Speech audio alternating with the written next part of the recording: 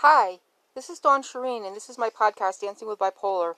Today's special guest is Neil Wattier, who is a resilience and mental performance coach who develops your skills to grow and thrive through stress and diversity. So you can contact Neil at www.neilwattier.com, neilwattier.com. And without further ado, let's talk to Neil. Hi, Neil. How are you? Good. How are you? I'm doing quite well today. Thank you. You bet. Thanks for having me on. Oh, you're very welcome. I'm really interested in what it is that you do. And I gave the audience already like a little brief bio on you before I brought you on. But just to clarify, you're a resilience and mental performance coach. Yes. And your mission is to develop your skills to grow and thrive through stress and diversity. Stress and adversity is what I focus on. So yeah, skills to help you grow and thrive through stress and adversity and propel your mental performance from good to great. From good to great. All right, so I just want to give the audience, just in case, the definition of resilience is the capacity to recover quickly from difficulties. Now, how difficult can things be that you can help to reverse in somebody's mind when they've gone through it? Some of the conversations that I've had and the stories that I've heard people talk about is there's never a depth you can go to that you can't recover from. And I mean, I've talked to people that have, heavy drug and alcohol, prison, on the verge of suicide, mental collapse, relationships collapsing. And the idea of the reason why I define resilience as skills that help you grow and thrive through stress and adversity is because everyone can be empowered by learning something new that you can employ in your life the way that you best see it and the way that it works best for you. Resilience is not a trait. It's not about, I have this gene that allows me to get through things great. We've seen people from all walks of life are able to learn skills that help you become more mentally strong, to be more emotionally connected, and to withstand difficult adversity. And, I talked about stress. Stress is a daily thing. We all face stress daily. And even good things are stress. Going on vacation can be stressful. But, when we talk about getting worn down over time, if you're not able to fight back against that and, the rest and relaxation for those people that like to rise and grind, you got to be able to take a step back. I had no plans today, and I spent the day, smoking a rack of ribs and sitting on my back porch with no plans, because even somebody like me, who I am, we talk it, resilience is not a trait, but some people tend to be a little bit more optimistic. I get that, but everybody can learn. So I tend to be a real optimistic, open-minded person. Even that, the downfall is that I tend to go. And I need to take a step back and rest and recuperate. But when you talk about people that are feeling really deep, it could be mental illness. It could be high anxiety. My daughter is one of those. She's got a real challenge. Her big challenging adversity is she suffers from high anxiety. And so we've talked through the ability to employ these skills that she doesn't let the anxiety control her. She still has to be aware of it, but right. She doesn't let it control her. And I think that's the big thing, is empowering people so they know they can grow and they can thrive. So your I don't know if you call them clients or your people that come to you, they have to come with the state of mind of wanting to be able to get well, right? Because you could totally set it back yourself if you're like, I can't do this isn't for me, I'm not ready, I'm not capable of doing this. It's right. It's a matter of you being willing to put the work in, and then you coaching someone to be the best possible version of themselves. Is that kind of how it works? For me, yes. So I let people know ahead of time that I am I'm a coach, I'm a trainer, I'm a mentor. Because, a lot of times in coaching, people are like, well, you just ask questions and people make up their own mind. Yes and no. I also have skills that I like to teach people. So I'm an instructor, I'm a trainer, I'm a mentor, I'm all those things. What I am not is a counselor and a therapist. And I make that distinction is very, very important, because I don't do a lot of, go into your past and heal, emotional and mental wounds. That's not where I specialize. Therapists and counselors are trained. Mental health professionals are trained to do that. And while I don't do that, what I do is very good to complement that. So you can have both, but no different than going into a therapist. If you're not willing to do the work and the searching, you're not going to gain anything from a counselor or a therapist as well. And with resilience, I can't be resilient for other people, and other people can't be resilient for me. It is up to me to employ the skills. And there's a lot of traps that people fall into, whether that be, the victim mentality, or the woe is me, or I'm just not good enough. And I still like to work with people like that, because I think that certain skills can help. But you're absolutely right. If you're not ready and willing to step up and do the work, nothing's going to do it for you. You have to be the one that takes control. And, going into therapy, a lot of times I tell people, maybe you're just not ready. Therapy or counseling might be the best first step. But I think that ultimately, whether you're talking about mental illness, mental strength, even on the left side, I like to look at it like a spectrum. On the left side, you've got people that are struggling with significant stress and significant adversity, and on the opposite side, on the right side, you've got people that are doing pretty good, but that's where that good to great comes in. Most people want to push and they want to hit that high end performance. I've been in the military for a long time, and I meet a lot of people like that. They're like, I'm good, but I'm not great. Okay, well, how do we get you to great?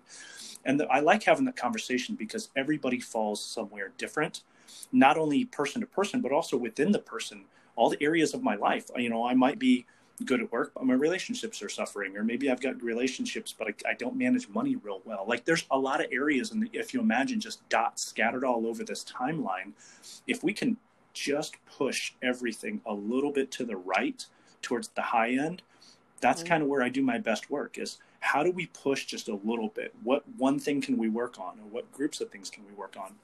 But yeah, you're right. Ultimately, it comes down to the person has to be in the right mindset and mentality that they're in control. Right. And I also think like your people that you have around you, your support system, can either be a negative or a very positive effect when you're seeking. I wouldn't say, if you call yourself a life coach, but when you're seeking a coach, because a lot of people think that there's a lot of hocus pocus in the coaching field. Like, anybody can do it. You can go buy a certificate for it and have like little to no training, and actually possibly come in and blow somebody's life up further if you don't know what it is that you're doing. So what kind of prior training or training during this period of time, now that you are, a performance coach, have you taken to enable, your clients to, thrive? I know that's one of the words that you use somewhere around here too, is to thrive. Right. Yeah. So how do you go about that? What are some of the life hacks that you teach your people? Well, my experience comes from a lot of time spent in the military. And over the last 5 to 6 years, I've had some pretty specialized jobs where it was very people focused. How can you help someone? I may not necessarily be within your specialty, your trade within the military, but I can work with you to develop your personal and professional leadership or management, or your self-awareness, or I can help you in the trouble spot if you're having financial problems. I'm not a financial professional, but I know somebody who is a financial professional. So I've networked a lot, and I've learned how to redirect people to where their needs lie. So I'm really good at networking, and I love working with people to find out where they need the help, and then directing them to that. And then I've also, over the last couple of years, had the opportunity to train both with the Army and the Air Force in their resilience programs, including going to Master Resilience Trainer courses, which were originally designed and launched by University of Pennsylvania, which is one of the top psychology universities in the nation. And they've done a lot of research and I don't really consider myself a research professional. I'm pursuing my master's degree in performance psychology. And I'm kind of nervous about it because I'm not a research person. I love reading about research and then applying it. I'm an active doer person. The research, I took a stats class once and it just about blew my mind. I couldn't handle it. So, everybody's got their strengths and their weaknesses, but I tend to, I love to learn and I love to apply. And so these master resilience trainer courses that the military had put out from University of Pennsylvania just really, it spoke to me because they talk about skills. Here's skills that you can use. And that's how I teach my workshops. And that's how I teach the people in my coaching and in the conversations that I have and the speeches that I do, is I always make a promise to people that when you and I have a conversation, you're going to walk away with at least one skill that you can immediately implement in your life. And it's not theory, it's not philosophy, it's here's a skill, here's the benefit you get from it, and here's how you do it. So that people walk away knowing, and that breaks down those barriers where you're right. We're being flooded with markets along the lines of coaching and development. And there's a lot of people out there that talk theory, but they stop just short of the conversation of now what? They tell you need to go out and be more resilient. Okay, well, great. What does that mean? And that's where I like to start my conversations is now what? What can you do right now in the next 24 hours, in the next 48 hours to get yourself the little wins so that you can feel positive emotion and you can see positive results. And that encourages you to make those next steps because small wins turn into big wins. No, that's absolutely true. I had a guest on a couple of months ago and we were talking about trauma. And he also was talking about the mentoring, and he had asked his mentor what the simplest thing was that he could start to do on a daily basis in order to make his day better. And his mentor told him to make his bed every morning when he woke up. A simple thing, it's completed, it's done, and you've got one check mark on your daily list that you have done something positive to aid your day.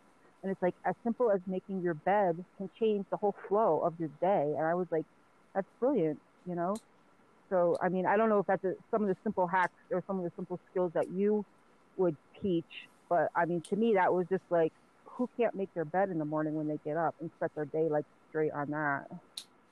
Yeah, some people, with some people, they really do need, what's the simplest win I can have right now? And that's the type of mentality, whether that be make your bed, make your breakfast, buy somebody lunch. What are the things that you can do to feel positive emotion so that you can have a positive outlook, and because you're right, if you make your bed, what do you have? Something you have, regardless of how your day went, you always come home and you see that I did that.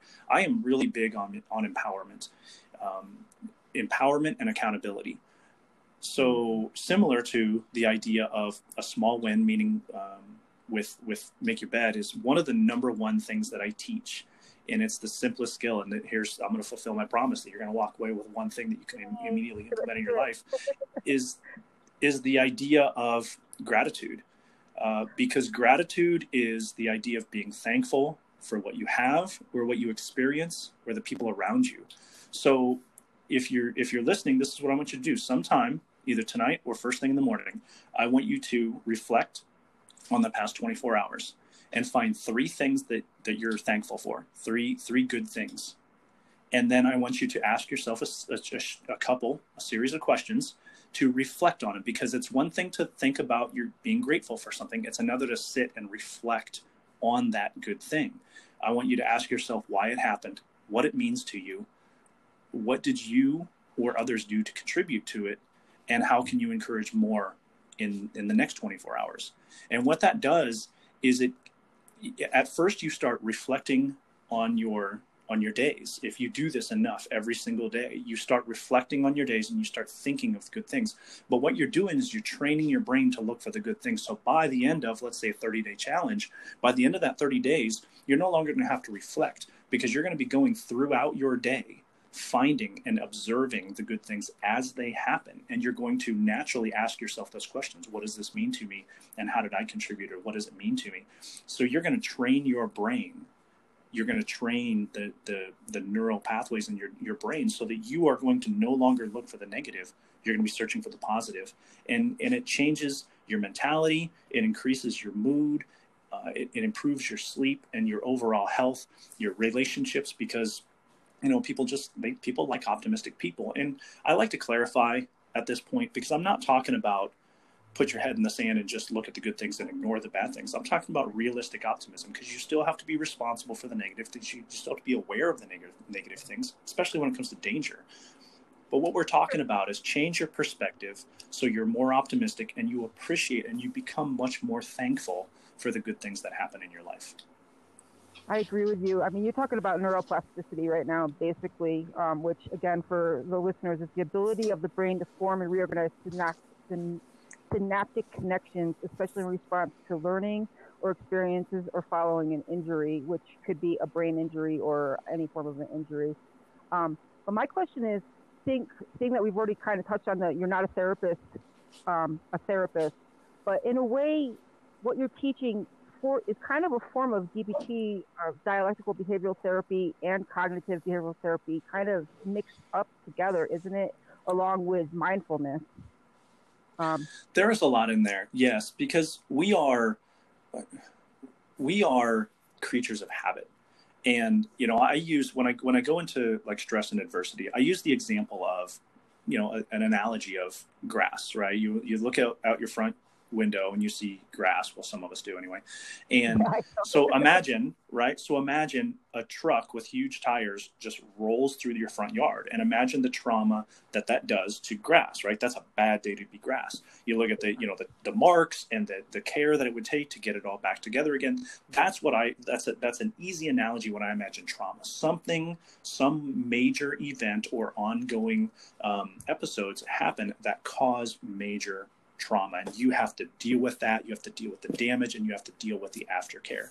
Similarly, if I walk out my front door and I walk straight to my mailbox, I will walk right through my front yard. Well, a couple times, maybe even a week, it's not a big deal. But if you imagine after 30 days, 40 days, 60 days, I'm going to wear a path. That's long time stress that you have to be aware of, that a lot of people say, and to the point where they're like, wow, my life stresses me out. Well, how long has that been going on? And you have to be aware of that. And it's not just the idea that I am experiencing long-term bad or negative or counterproductive stress. It's the idea that over time, that stress now becomes habit. And people are saying, well, I can't seem to get myself out of whatever it is, fill in the blank, whatever bad habit I'm doing. Well, you've created that habit over time, and you have to intentionally change your behaviors and your habits in order to find the productive habits that work. Right. That makes sense. I mean, there seems to be an influx now of people being diagnosed with complex post-traumatic stress disorder, which comes from childhood trauma, so you're a child, you're being traumatized, there's something happening, and this is forming your identity as you're growing up, and it becomes your normal because you don't know anything different from that. How do you go about helping somebody to unfold from that? And I would think that would be a perfect time where a therapist and your services would work in tandem together, where the therapist is dealing with the past trauma, but you're helping somebody to come into their new future without the trauma pressing on them so hard they can't think of anything but that anymore. And that's that's a perfect example of where I would tread very, very lightly at first, and I would allow counselors or therapists to do their great work, and then I would I would focus primarily at first while they're doing that work. I would work on empowerment. I would work on visualization of what does your life look like right now, and what do you want it to look like in whatever the time frame is, 6 months, 1 year, 5 years. What do you want your life to look like? And then I do a lot with strength-based programs of looking at, not just your strengths, but also what are you interested in? What do you love to do, and how do you want to incorporate that in your life? Do you want to learn from your trauma and then help people with similar trauma? Well, let's look at possibly taking some classes or getting involved in volunteer, and then of course you got to be careful. You don't want to throw people into care of others. they're still trying to learn to heal from their past. So again, I try to be very, very careful in those instances. And it really comes down to where are you at your growth path through your therapy, and a lot of people, with some people, you can jump right into it. They've got a little bit stronger personality, a little stronger mindset, and they're like, what, I want to do this. Other people need their time. So it has to be an individualized consideration of where do we go from here. But again, that's where I'm at, is where are you going from here? So how do I empower you, and what does that look like? Yeah, what does that look like? What exactly, like, okay, let's just take me for an example, because I'm here on the interview. All right, let's do it. All right, so I have bipolar, obviously. I have complex trauma, I have regular PTSD, and I'm also diagnosed borderline personality disorder. I've come from a history of molestation, abandonment, and, well, that's pretty good. Those are two good ones. I was hospitalized last year twice, inpatient, for going into delusional thought processes. How do you empower me? What is your first step to tell me, or what is it that you would do if I came into you and I was like, this is what I've got, this is my deal, I want to, would that be one of your questions? What do I want? What is my goal? What is my end goal? I want my podcast to chart this year on Apple. Okay. Empower me. Where do we go? So actually, in this instance, because if we're starting from the beginning, is the first thing I want to know is your gratitude challenge. I want you to tell me what's one thing that you're thankful for the last 24 hours, because I want to start the conversation on a positive, where you're reflecting and you're growing from positive events. So let's do that. Give me one thing in the last 24 hours that you're thankful for. I'm grateful for a lot of things. One thing in particular would be that I'm not hospitalized this time this year, where last time this year I was down to the count, and I'm very grateful that I'm not inpatient today. Okay, so you are grateful that you are home, you're not in the hospital, and what did you do? Let's just answer one of the questions. What did you do, and what did others do to enable that to happen? Well, I was in a lot of therapy. I got myself a positive support system who encouraged me to get well and encouraged me to do the podcast to help other people not have to go through what I went through. I reached out. I connected. Yep. All right. So you connected. You made positive relationships, and you took constructive or productive action towards that goal that you talked about wanting to do.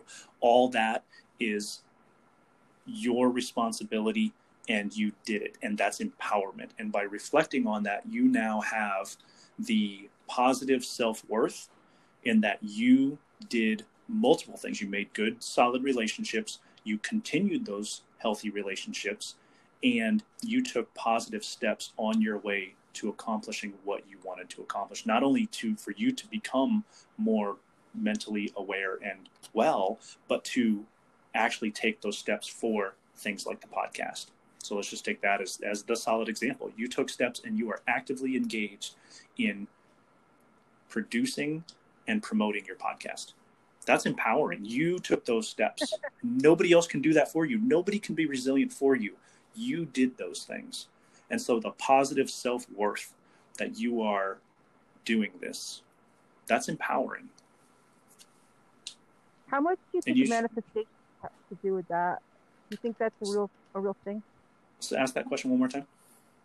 Manifestation, is that a real thing, or do you think that's kind of like a hocus pocus term that people throw around, that you can manifest your life, you can think it into action?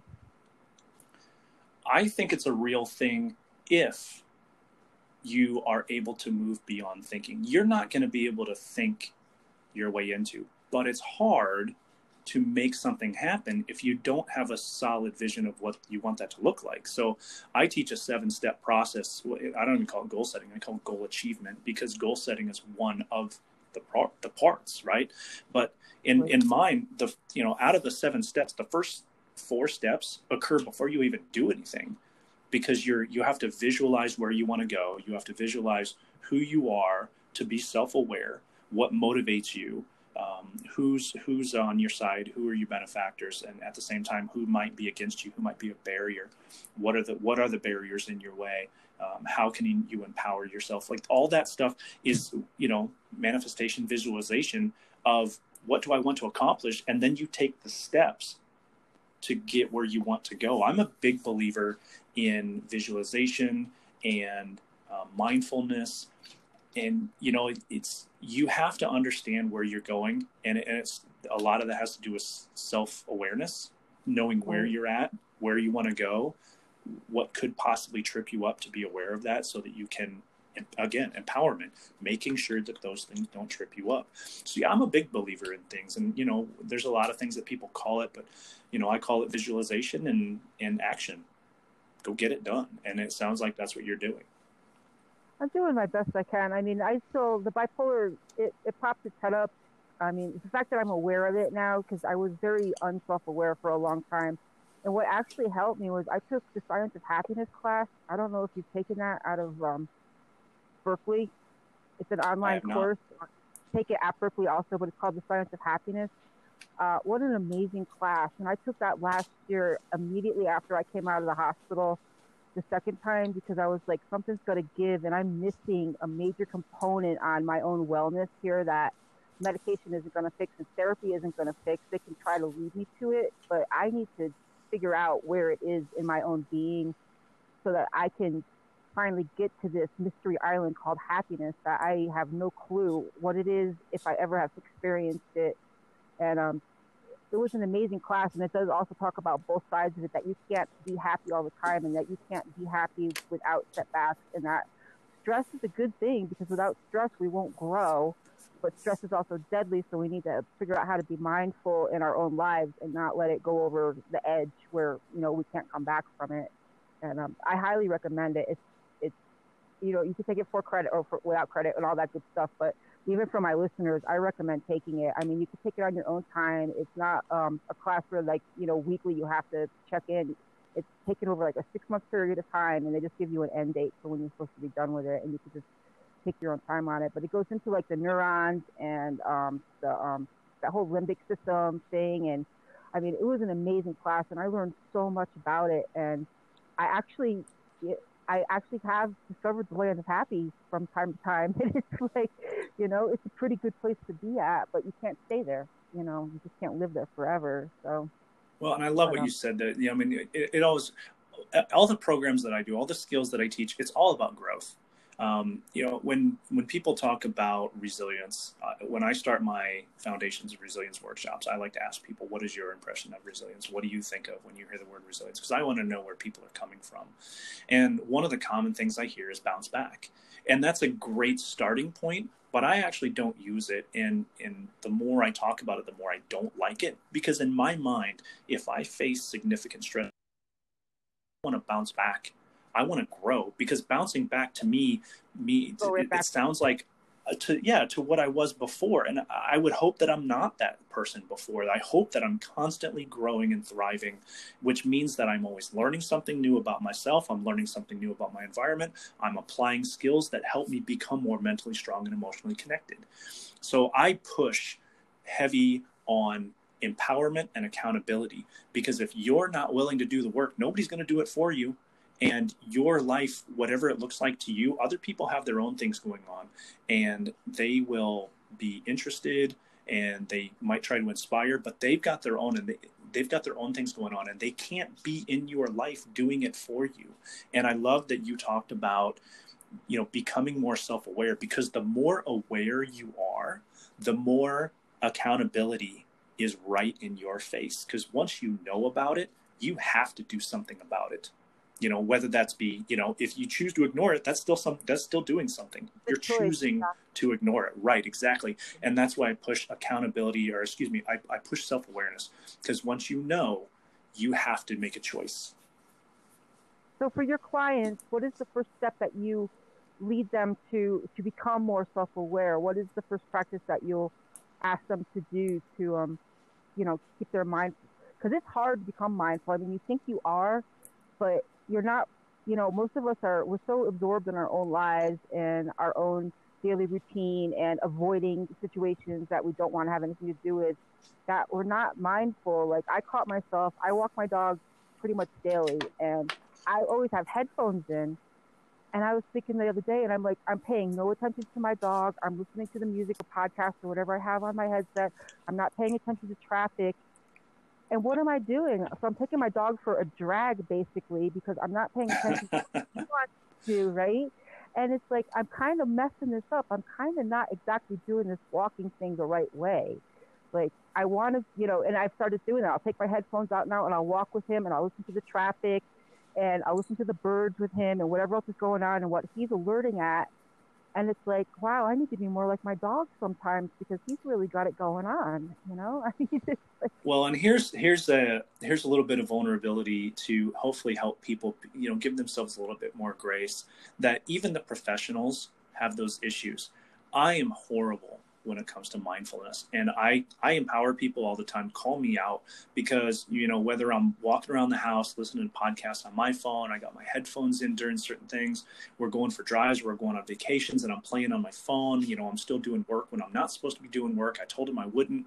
And so I empower people to call me out and trying to be encouraging to other people that, you never quite figure it out.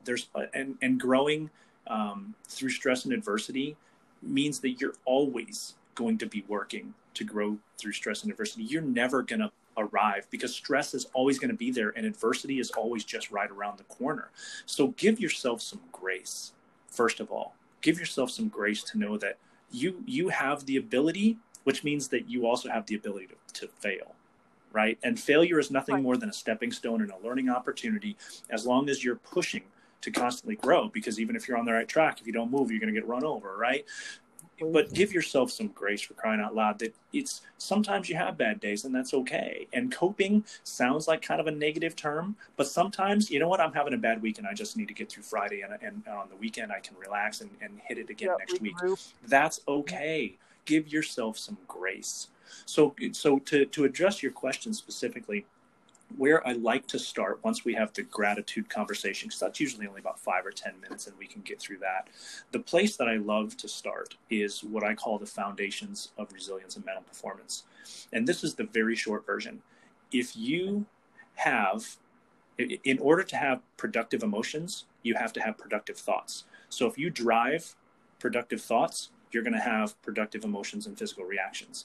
So that's the short version. So let me give you just a little bit more. So imagine this. You've got 3 blocks. On the top block, you have events because things happen, right? Life's chaotic. Triggers, adversity, even good things, right? Things happen. Next to that, you have a thought bubble because you have thoughts in your mind which drive, in the 3rd block, emotions and physical reactions.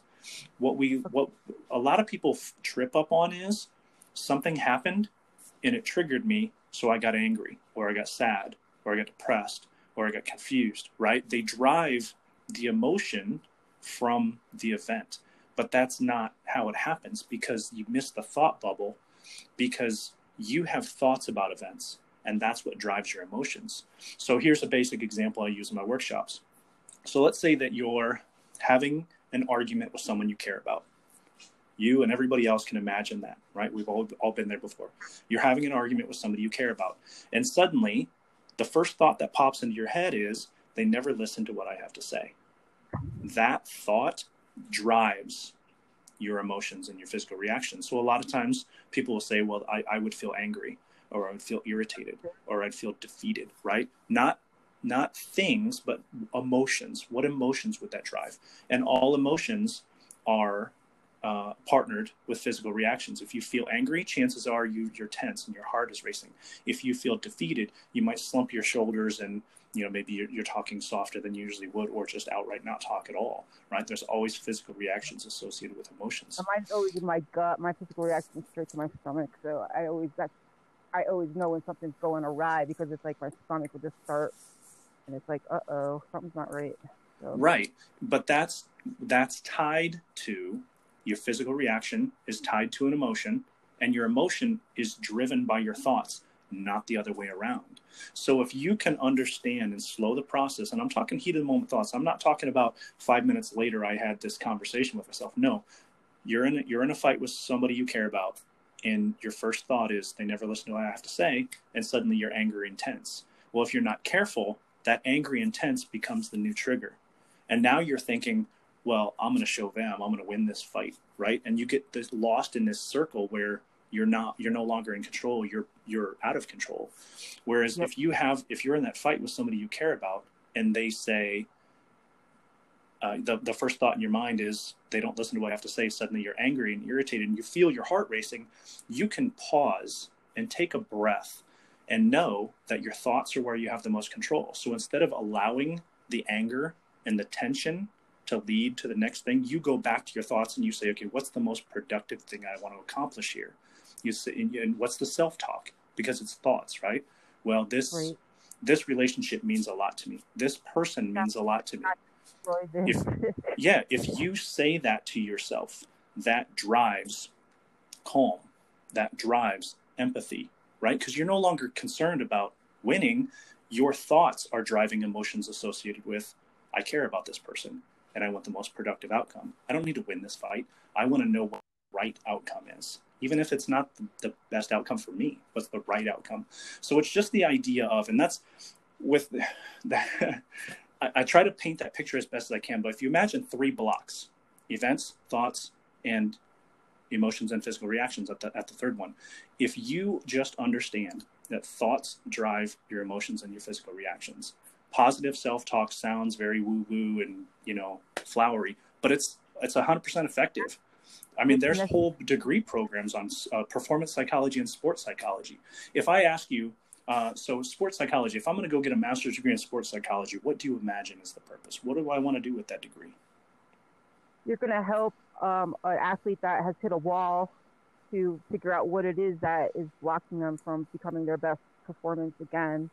That's what I would think it would mean. Yeah. So when I think about sports psychology, I think about helping people mentally prepare for physical activity. Right? So if that works for an athlete, why wouldn't that work for the rest of us? Because what they're doing is they're helping them mentally prepare. They're mentally focusing so that they have effective emotions and physical reactions. And whatever that means, I mean, you could be talking about a baseball player, a football player, or you could be talking about a chess player. Well, that works for business as well. Somebody going into a boardroom getting ready to negotiate a huge multi-million-dollar contract. Or you going to Christmas dinner knowing that you didn't necessarily have the best conversation the last time you talked to your sister and you're wondering what's going to happen. It's all pregame, and it's all mental preparation for events or having the best outcome as the events are happening. So whether you're talking about athletes, relationships, business, driving in traffic, it's all the same stuff. If you have effective thoughts, you are more likely to have effective physical reactions and emotions. So you brought up empathy there briefly. I'm reading a book right now. I can't remember the title of it, but it basically has to do with how our society has lost the basic ability to have any empathy due to social networking and the lack of actual face-to-face communications that we have now. How important is that? I mean, in my opinion, I think it's extremely important to be empathetic. But in the whole big game, how important is empathy, like as far as like your own empowerment goes? I think empathy is extremely important, but I want to clarify something because I disagree with a lot of people here. That people think that we're disconnected because of social media, that we've become less empathetic. I look at social media no different than I look at money. It's a tool that we use. And if you look at it as a tool, you're more likely to use it more effectively. And the reason why I say that is, imagine somebody hitting the jackpot and suddenly they're $300 million and they go off the deep end, right? And they lose their mind and, all this stuff. The money didn't do that to them. The money didn't define them. It exposed them. And I think that's what social media does, is the media doesn't define who we are. Social media, Facebook, and all these other things, they don't define you. They expose you for who you really are. So if we have an empathy problem, it's because people need to be more empathetic. And that's a skill, no different than gratitude. To be empathetic, Right. It's, you know, I look at resilience like leadership. Leadership isn't a skill. Leadership is a set of skills that you use to lead people. Resilience isn't a skill. Resilience is a set of skills that help you grow and thrive through stress and adversity. So if you look at it more appropriately, then you start looking at it as accountability. So when you think about emotional intelligence, when I think about emotional intelligence, I think about how do I become more emotionally connected to people? Well, I have to use the skill of gratitude, and, you know, whatever the skills that you might use, be a more empathetic person, you know, to have positive relationships, communication skills, so that, you know, active, constructive listening, so that you're actually having conversations with people and showing interest in the relationships that you're having. You have to use those things. And I don't think that we're missing them. I think that we're just being exposed for being who we really are. And you hear a lot about people, you know, not necessarily doing the right things, but that's easy. That's because negativity is easier to spread. People don't tell enough positive stories. And I think that I don't think that our society is necessarily in a worse place than it's ever been before. I think that the negativity is just easier to spread. And we need to do a better job. Individuals need to do a better job of spreading positivity and spreading positive messages. And that's why I love, if you look me up on Facebook or any of the other social media, you know, it's realistic, but it's real. It's optimism. It's me, you know, talking about my day or talking about the skills, helping people out, or putting videos on there where I've done workshops with people. It's my real life, but I don't want to talk about all the negativity and the rumors. You know, I want to talk realistic, and I want to be real, but I want to be optimistic, and I want to be building towards that right side, the optimizing mental performance. Because if I can be stronger for myself, then I'm going to be prepared to be ready. Then I'm going to be prepared to help other people. If I'm a train wreck, I can't expect to be supportive to somebody else. Exactly, that whole bumper sticker thing of you can't pour from an empty vessel type thing. I mean, it really exactly. is true. I mean, if you've got nothing to give, you've got nothing to give. And it always goes back to accountability. You know, once you're self-aware, you have to make a decision, and you're going to be exposed for who you really are. I posted something out there the other day that you don't get what you want, you get who you are, or something like that. Basically, it's the accountability, and it's the exposing of who you really are. Once you're aware, you have to make a decision. Well, or be a liar. I mean, because once you're aware, and if you choose to just do nothing about whatever it is that you're aware of, then you just become complicit with if it's a problem, you become complicit with that too. And exactly. I really think you get what you give. I think it's what you're trying to give at. Like, if you give all good karma out, and you're always, you know, trying to be the better person, and, you know, and just doing what you think is the right thing, because you can always be wrong on that too. But if you're doing what you think is right, and you're doing it to the best capacity, you're still doing the right thing. Right. But like, you're going to empty your karma debt if you believe in the karma, you know, because somebody said this the other day. They're like, man, you had such bad luck for such a long amount of time. And they go, you just emptied out your karma debt. And I'm like, well, we can look at it that way, or we can just look at it that I finally became aware of what an asshole I was, and that I decided to change my ways and to become a benefit to society instead of becoming, you know, a dredge on society. And they're like, well, that's an interesting way to look at it. I mean, because it is true, though. I mean, as soon as you start putting out good, it comes back to you. I mean, and I know it's like a biblical reference and all, and we don't need to go down there, but it's true. You get back what you put out, and if you're putting out all good, you're going to get good back, because it's just what your energy flow is. You know. Well, and even you know, I mean, we know that there's bad people that bad things don't happen to them, and we know that there's plenty of good people that bad stuff happens to them. Right. And that's kind of the point of that thought, the event thought consequence model, is things happen. And if you're the type of person that gets in that should and that blaming and that victim mentality, you can get stuck there, because things are going to happen. Life is chaotic. If you think about the decisions that you make throughout your day, the majority of your decisions are reactions to something, because life is crazy. I mean, how much control do you have in traffic other than the steering wheel and the gas and brake pedal? Not a whole lot. Traffic's going to flow the way that traffic's going to flow. And if you let that get to you, it's going to have a negative effect on you.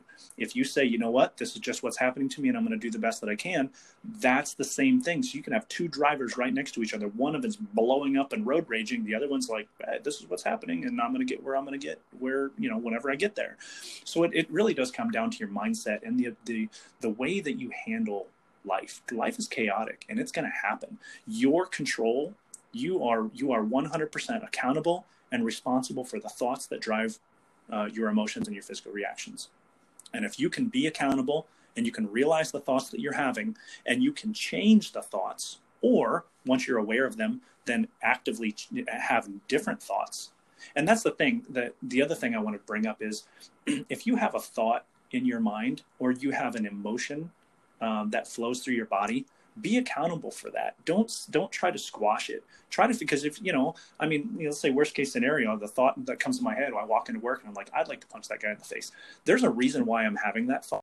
I need to be accountable for that. I need to figure it out because there's something wrong and I need to be accountable for that.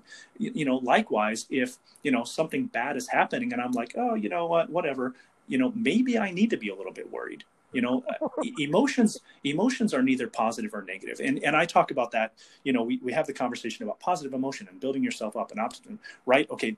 Taking that conversation and putting it to the side.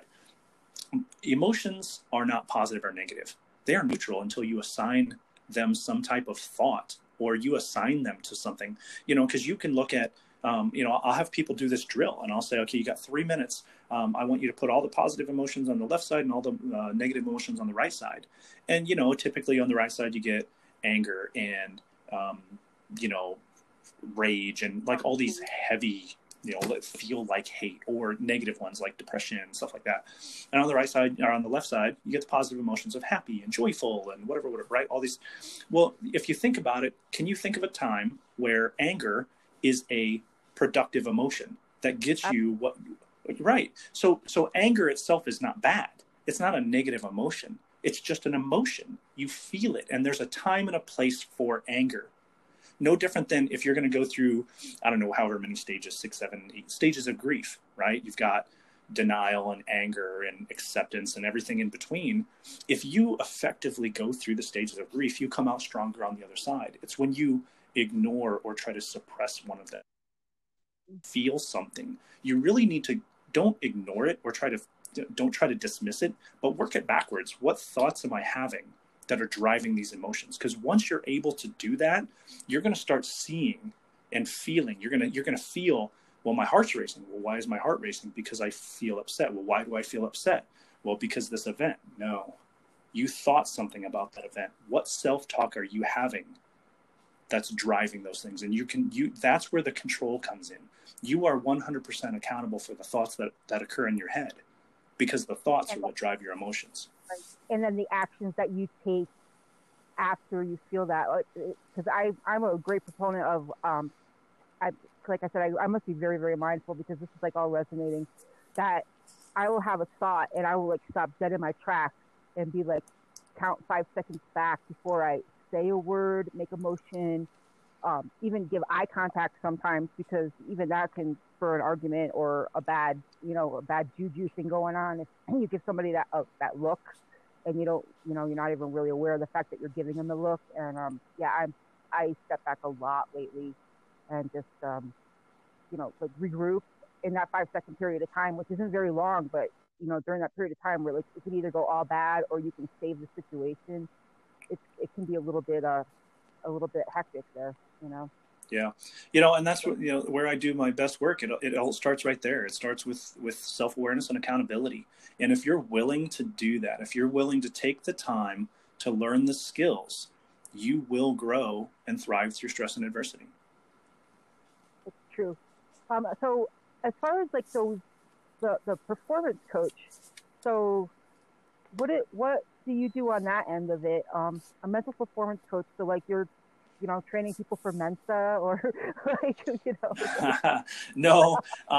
So what I do is, with the foundations of resilience, starting with that conversation, is I help people, teach them the skills so that they can become more self-aware. And when I talk about the bigger program, I focus on self-awareness, self-regulation, in that order because you can't regulate until you're aware, right? So we've got self-awareness skills that help you be more aware of your thought patterns, self-regulation, which help you create more productive thought patterns, but then also goes backwards into, why do I think the way that I think? I think the way that I think because of my habits. Well, I have habits because of my influencers in my past. And I'll dip a little bit backwards into people, but more of the self-awareness for self-regulation's sake, because your thoughts come from somewhere. And chances are you've got habits. Why do you have those habits? Well, I think that way because that's the way my dad thought. Okay, well, so let's build that forward. Is that productive or counterproductive? And then we move forward from there of what's the productive end that you're looking for. So we do a lot of self-awareness, self-regulation.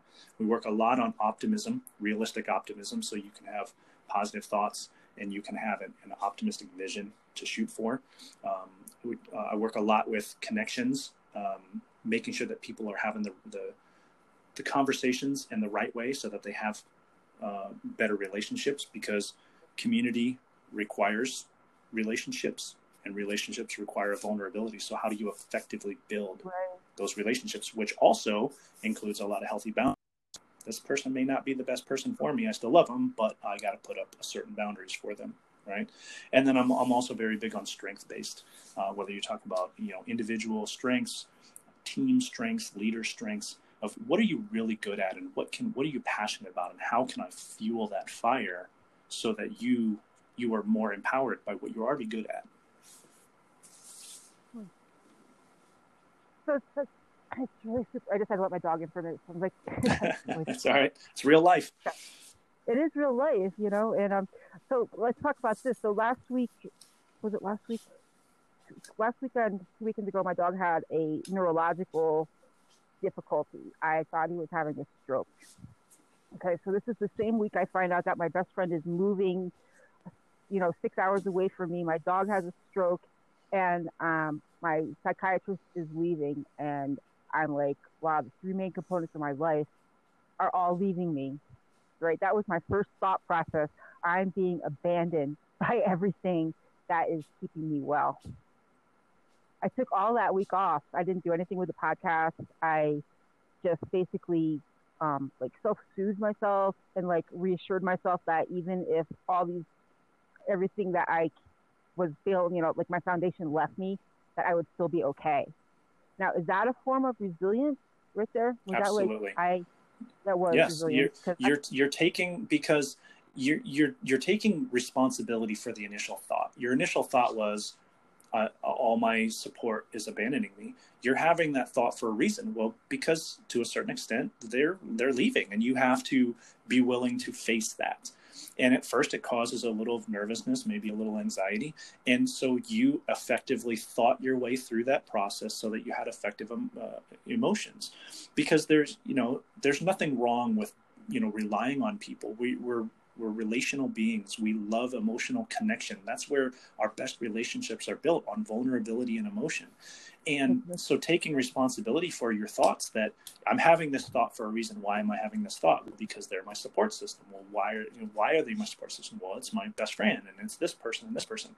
And taking account of that, but then holding yourself accountable for, life is going to go on. Life has to go on. Yeah. So what am I going to do about it? And that's the best thing.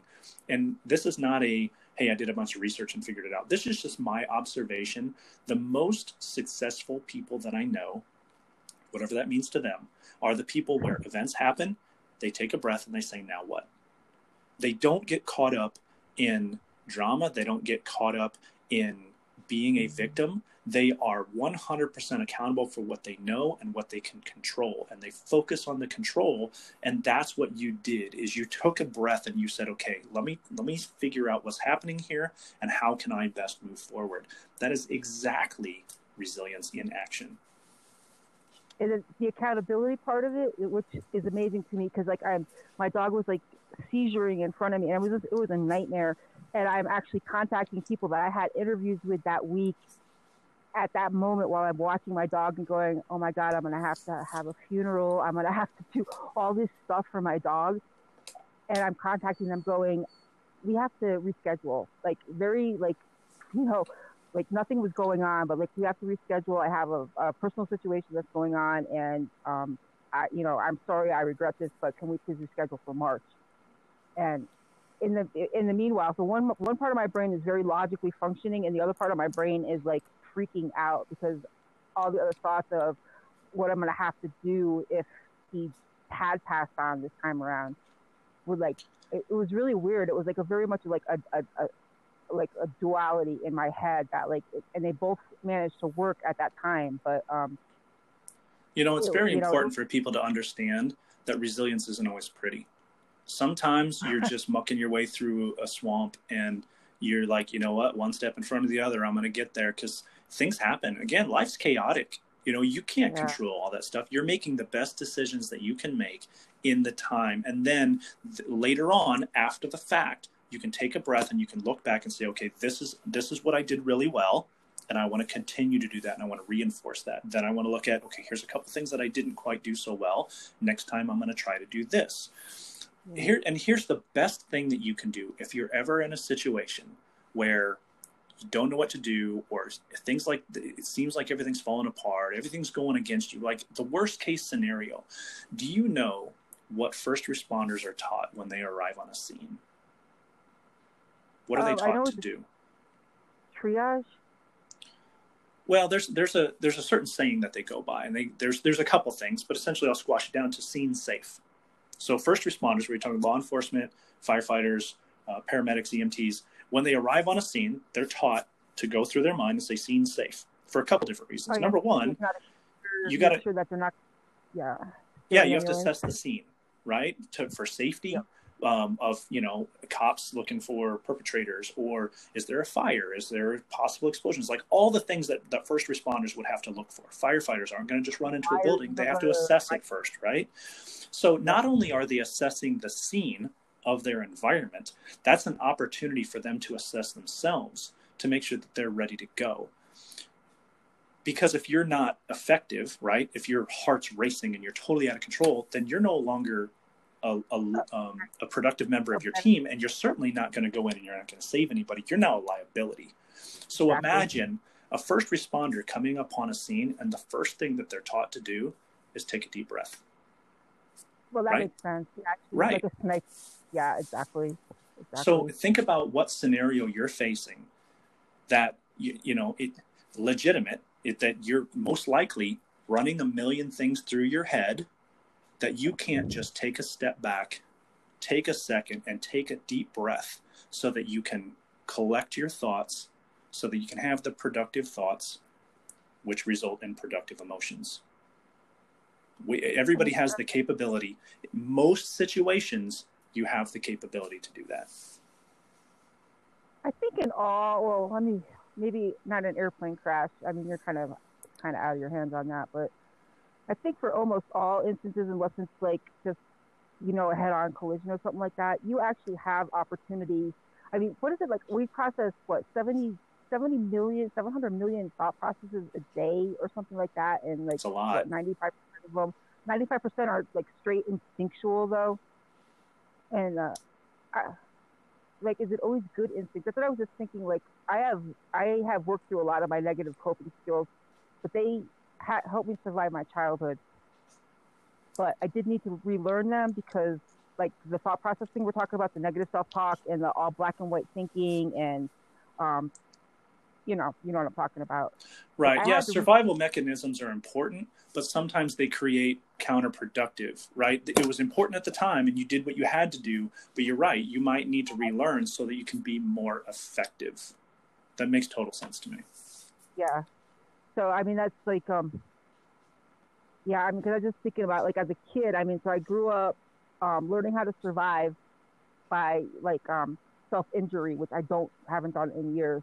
But at that time, that self-injury served me well because it would get me noticed by the nurse, who would then talk to me about what was going on in my house and would then take me out of situations that were even further detrimental to me. So in that instance, it saved me. However, now as a 55-year-old woman, going and self-harming myself isn't really going to benefit me at all, except possibly get me impatient. Right. So And that's fantastic self-awareness that, you know what, at the time I did what I had to do, but now that's not productive. And that self-awareness is allowing you to reach out, to seek the help so that you can understand and how do I move forward and create better habits. And I think that's phenomenal. That's absolutely the right answer. And that is resilience. see, yay! Sorry. Yeah, I I mean, I mean, know. you just give yourself positive reinforcement for the things that you're doing good. Give yourself grace for the stuff that you don't necessarily do so well, and just understand that it's a process. None of us do this great every day. Resilience sometimes is pretty ugly, and it's giving yourself grace and understanding that I'm going to do better tomorrow. I love that word grace. Because actually, when I did go back to reschedule these interviews with these people, and I was like, the grace you extended me was amazing, and I'll be sure to pay that forward for the next time a situation comes up where somebody has to cancel on me, and I will extend them the same grace that they, because I really expected them to think that I was just blowing them off. I mean, that's again my own training from growing up that everything is could always be taken the second way, that maybe they didn't believe me. And I'll say one more thing. You mentioned a couple of times about the habits and the training, and that's really important from the perspective of common saying that we have is you don't rise to the occasion, you fall to the level of your training. And that's why we train so much in the military, because you have to learn, and that's no different than whether you look at firefighters practicing putting out a fire, or paramedics practicing working in a high stress environment, police officers practicing clearing a building, whatever that means. So that's no different than everybody else that want to practice mental performance and resilience skills. You have to practice, because if you don't practice and you don't change your thought patterns and your behaviors, you have a stressful day, you're going to fall back on whatever your bad habits are, whatever your most common things are. So you have to train yourself over and over. The skills have to be trained. I use the analogy of fitness. If we can talk, we could have the same conversation about doing push-ups. We can talk all about push-ups and how great they are, and the way they change your body, and how often you should do them, and how many you should do, and all that. But until you actually do them, you get no benefit. And this is the exact same thing. If you don't practice resilient skills, you get no benefit from them. That's true. And by the way, I am an Air Force vet, so I saw that. I saw the picture on your Facebook page. Yeah, I was crypto-linguist, so I don't know how much resiliency came into my job. You definitely wouldn't be training me on anything except how to get out of a darkened cave. But Oh, you'd be surprised. I know all about cryptologic linguists. Yeah, we're a little nuts, but we're good people. I know them very well. So, is there anything? My phone. If I go to see what time it is on my phone right now, I'm going to cut us off because my phone just got really enlarged. My cat is walking around me. So, I think we're right about 62 minutes. So we're right there. So, is there anything that you want to? This has been a great interview, by the way, and thank you very much. And You're very welcome. That the audience will get a lot out of this. But is there any one last skill or trick or life hack or just thought that you would like to leave the audience with that would help to improve their life just a tiny bit today? Well, let me go back and reinforce what we already talked about, because people want to talk about really advanced techniques, and it's easy to overlook things, because can something so simple be so effective? And the answer is yes. So let's reinforce the ones that we've already talked about, because if you're not willing to do those, is it worth our time to talk about the more advanced ones? So the gratitude challenge, 3 good things that happened in the last 24 hours, and ask yourself why it happened, what it means to you, and what can you do to encourage more of it in the future. And then the idea of thoughts drive emotions. So you need to reflect on the thoughts you have, take accountability for them, and drive effective thoughts for. If you can start working on those 2 things, your resilience factor is going to skyrocket, because we've already talked about optimism, and we've already talked about the benefit of accountability, about forcing yourself to, now you have to make a decision. That is huge for resilience. So I would reinforce those 2 skills, and those are a skill. You have to practice them. You do. The gratitude thing, I've had a gratitude journal now for past 2 years easily, and I notice when I start slipping in it, that my mental well-being starts slipping too. So I mean, there is honestly something to that. And if you all want to do a gratitude journal challenge with me, go on to dancingwithbipolar.com and I'll set up a special area there for you all if you want, and we can all start tracking our gratitude together. If it makes it easier for my listeners to remember to do so, I'll put something up on the podcast, up on the website when I get off this, to remind you all to remember to be grateful. And that's a perfect example of using a tool as the most effective means necessary, whether you're talking about social media, a blog, or, you know, whatever connection software you want to use. That's a great example of using a tool for an effective end, is supporting each other. Go out there and do your gratitude challenges, because that's the next step. Once you feel good about something, go share it with other people. Yep. Because then it makes them feel like, you know, I know like people who do the gratitude thing and they're like, oh, I mean, not that you shouldn't be grateful for hot water and coffee and, you know, warm clothing. Oh, I'm absolutely grateful for coffee. Me too. I love my coffee.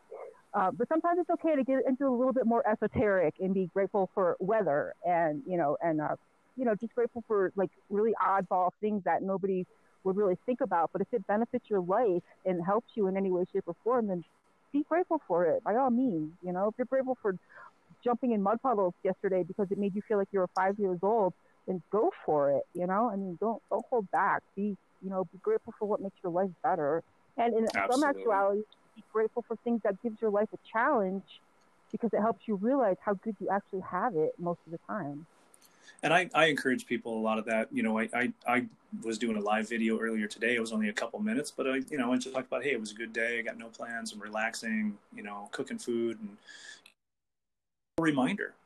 So, you know, if people are interested in connecting with me, absolutely. I'd love to have people follow me on Facebook and share your gratitude. Let me know how this conversation impacted you and what you might want to learn more about. I put a lot of free stuff out on social media, conversations, little bits here and there. A lot of the presentations and workshops I do, I'll record them and I'll put them out there. You know, I'm not trying to sell anything to anybody that they don't want. So if you want it, come talk to me. But otherwise, just, you know, look me up and let's have a conversation and see how I can help you develop your skills. Yeah, and you can find him at neilwattier.com, neilwattier.com. Resilience and mental performance coach. It's been an amazing interview. So glad that we made this happen. It's been awesome. I'm very thankful that you invited me on the show. It was a great conversation. You're welcome. And so you go have a great rest of your night now, because it's night for you. I still have like an hour of afternoon left. So. Yeah, it's dinner time. Well, go enjoy those ribs or whatever it was that you were busy on all day. And I'm sure that we'll touch base again at some point in time. And thank you. Thank you very much, Neil. Have a great night. Thank you very much for your time. You're welcome.